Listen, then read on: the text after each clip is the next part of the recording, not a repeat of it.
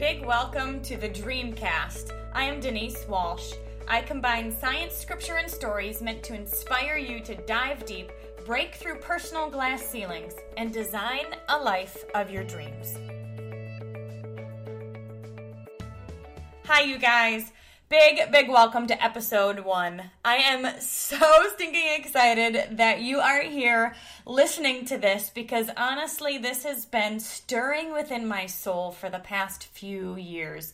And I finally just had to get it on the calendar and make things happen. So I am really excited and proud of starting this podcast, which we've entitled The Dreamcast, because as you'll see through my story and through the stories of all of the amazing entrepreneurs, stay-at-home moms, and guests that we're going to have on the line who have been successful in their relative fields, is that this podcast is all about designing the life of your dreams and casting that vision for yourself and for your family and for the people that are around you truly can change your life. It can change everything. And before we get going into the exercise for today, I'm just going to start by sharing a bit of my story so you can get to know me and get to know who I am and why this is so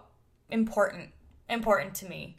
I have learned throughout the years that whys are born out of a blessing or a burden. And this why that I'm starting this podcast is certainly born out of a blessing. I feel called to bring this message into the world, and it stirs up a passion within me that solidifies, that I'm doing what I'm supposed to do every single time I do what I'm supposed to do.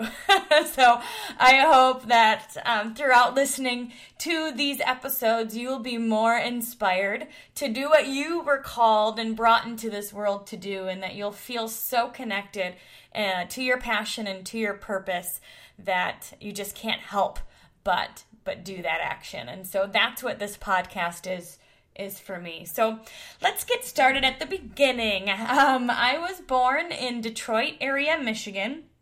I am the eldest of 3 kids, the oldest on both sides of the family, so the oldest grandchild, which is fun for me to say because I really put pressure on myself as a kid to be a good example to my cousins who I felt like were looking up to me and watching me. And so throughout my high school and middle school, my college years, I put a lot of pressure on myself to get good grades, to make good choices, and to be a good example, which I think, who knows if they were actually watching or not, but that pressure that I put on myself really did make a difference. It meant that I was conscious that what I was doing and how I was behaving and what I was experiencing really did impact people. And so I thought about that when I was making decisions, which I'm not sure all high schoolers do when they're making decisions, but it's something that impacted me when I was a kid. So I grew up in the Detroit area. I graduated from high school. I was involved in sports. I got pretty good grades. I like to say that it wasn't because I was naturally good at much. I feel like I was a hard worker. And because I was a hard worker, I did succeed in grades. I at least played in the sports I participated in. I got cut from volleyball in 9th grade.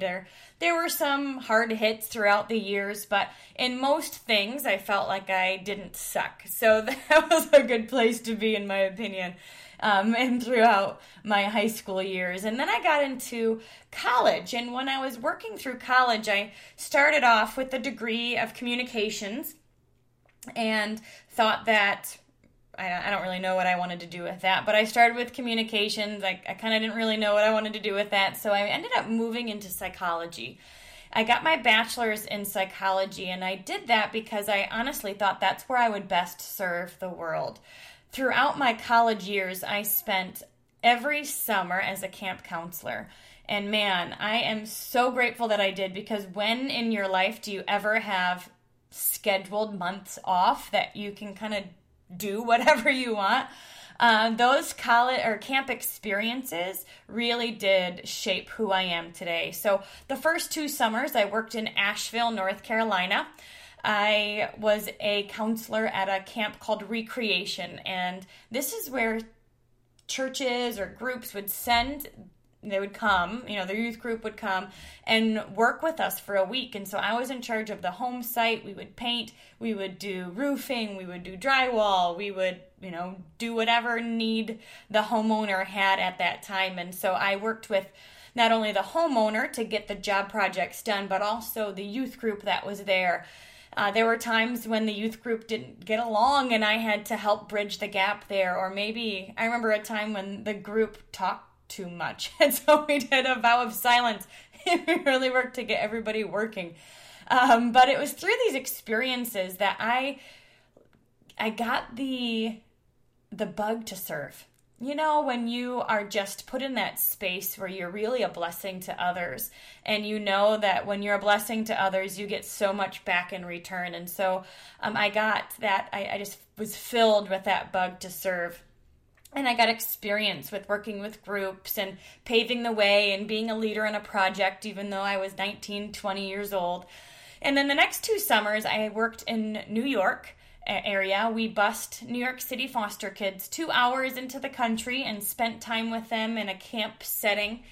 Some of them would go back to the city for a few days for the weekend, and then they would come back to camp. And so we really got to know them and got to know their stories. And in my first experience in Asheville, it was all about hard labor and physically doing something to help others, which was awesome.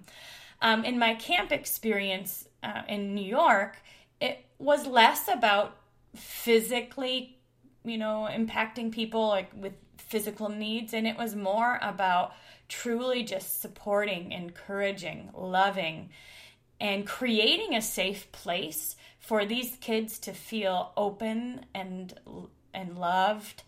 And it was here that I really realized my passion for helping the inner person. I saw these kids as deserving of the best and worth so much more. And I felt like I could see them the way that God sees them, and yet they were put in this foster care situation where they didn't feel that.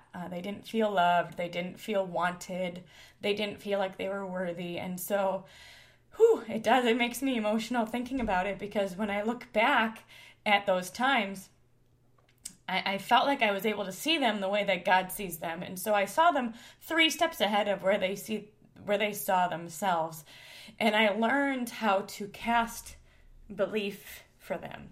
I learned how to show them like they're better than they think they are. They're worth more than they think they are. They are deserving of more than they think they are. And so those experiences truly shaped my desire to go into psychology, because I thought that was the best place for me to pour that belief, that love, that encouragement into people.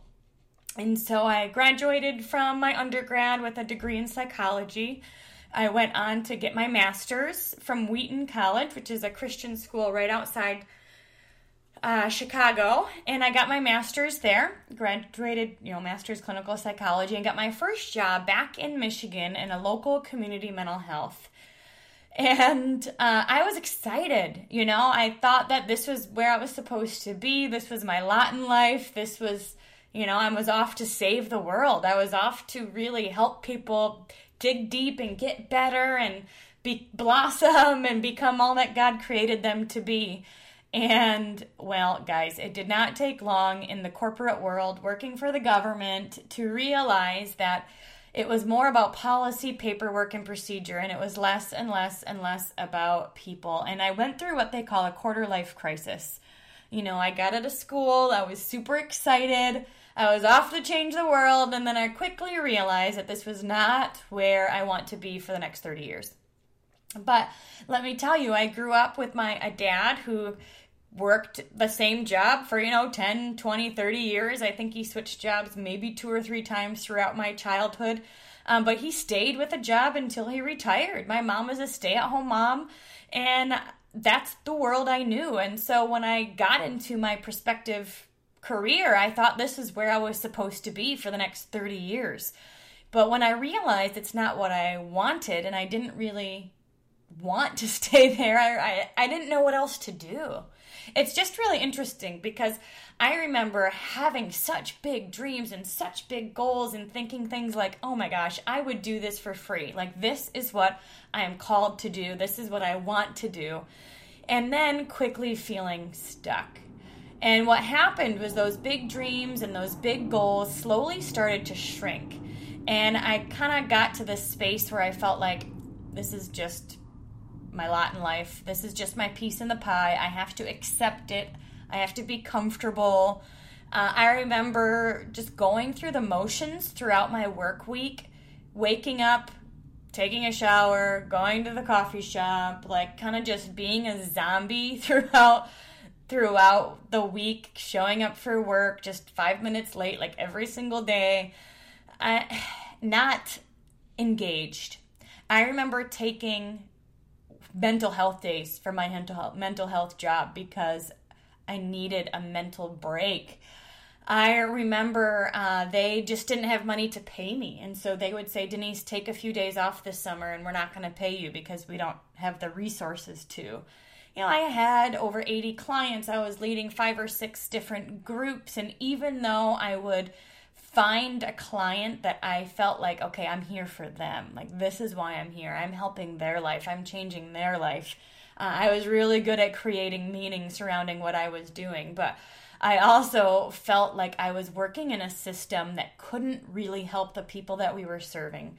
And often I was working with people that didn't really want help anyway. And it just felt like such I was just stuck.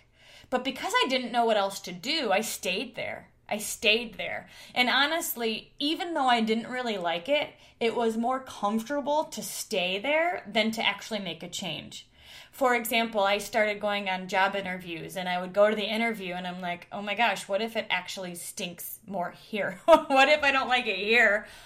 Even worse than I am right now. At least where I am right now, I understand it. I know it. You know, it takes you a few years to understand all the paperwork and the procedures, and at least I know that part. Do I really want to leave? And so I stayed, and I stayed there for several years. I was in that job for about 5 years before I was able to quit and move into my current career full-time. So throughout this season, my husband and I joined a small group at our local church, and lo and behold, we met a new friend at our small group. Her name is Cammie Pentecost, and she introduced us to a health and wellness company that we ended up becoming independent distributors for.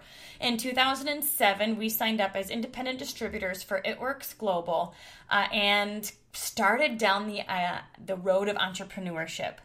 Now, I didn't know what I was doing. I grew up in a 9-to-5 job. My master's was in clinical psychology, not business or marketing or anything like that. But I did understand health and wellness. I've run a few marathons. I've always been interested in exercise and nutrition, and so I felt like the products really aligned with me. And my husband, on the other hand, he's always wanted to be an entrepreneur. He was working at an aerospace engineering firm at the time, bored out of his mind. And so when he saw a Sizzle product that I was connected to, he thought, oh my gosh, we can help bring this into the marketplace. And he's really the reason why we signed up to become distributors. Needless to say, even without having a warm market that signed up with us, we quickly moved to our cold market, meaning people we didn't know, which meant we basically had to make new friends and go find new people who would be interested in what we had. We were able to quit our full-time jobs in about 2.5, 3 years of working with our company and have been top leaders with our company for the past 8 to 10 years, really, and have helped bring It Works Global into the world and now have hundreds of thousands of distributors all over the world and have hit the top rank of Black Diamond, which at this current time of the recording, there is only 2 Black Diamonds in the entire company, in the entire world, and we are one of them, and so grateful for that. And I know down the road there's going to just be hundreds and thousands of other people that are Black Diamond. And for those of you that don't know what Black Diamond means that you earn a 6-figure income every month for 6 consecutive months, and you get that kind of Girl Scout badge of Black Diamond. And we were able to hit that goal in 2015. So my husband and I now have 2 little boys, both with red hair, who were born after we quit our full-time jobs and only know 2 work-from-home parents. Honestly, I am living my dream life. And throughout our last decade of building our business, I have had to bust through my own personal glass ceiling time and time again to get super clear on what I want, to build belief that it could happen, to become a professional ignorer of negativity and a professional asker of what I was looking for. And it's my holy discontent, I guess you could say, to bring what I have learned to you. I've had a chance to work with Jack Canfield, who wrote Chicken Soup for the Soul and Success Principles. I've had the chance to get to know and work with John Maxwell, who is a Christian leadership expert. And throughout our time together, you will hear inspirational stories that will increase your internal motivation, as well as exercise ideas that, when worked through, will help you to break through your own glass ceiling and any personal limitations that are holding you back. It is my hope that in 1 year, you will be different. Not simply because of what you listened to and learned, but because of the action you will take as you identify more of who you are, create a clear vision of what you want, and then take daily inspired action in order to get there. I plan to upload 1 podcast a week, and I can't wait to partner with you on this journey. So I would love it if you could leave us a review to share with us what you learned, any aha moments, and how you have grown and changed as you experience this with us. Today's exercise is to take a current life inventory. So what I want you to do is write down all 7 areas of your life: relationships, personal growth, health, finances, career, hobbies, and legacy. Legacy basically means how you want to be remembered and how you want to serve and give back in the community. Spend a few minutes today rating each area on a scale of 1 to 10, and then write down why you rated it that way. For example, if you rate relationships a 7, maybe it's because you don't have the time or money to schedule date nights with your spouse. Or maybe you don't feel like you have any relationships or friends outside of your work situation. Write down that number and then write down why. I am excited to check back with you in a few months to see how far you have grown as you design a life of your dreams. So thank you so much for tuning in with us, and I will see you same time, same place next week.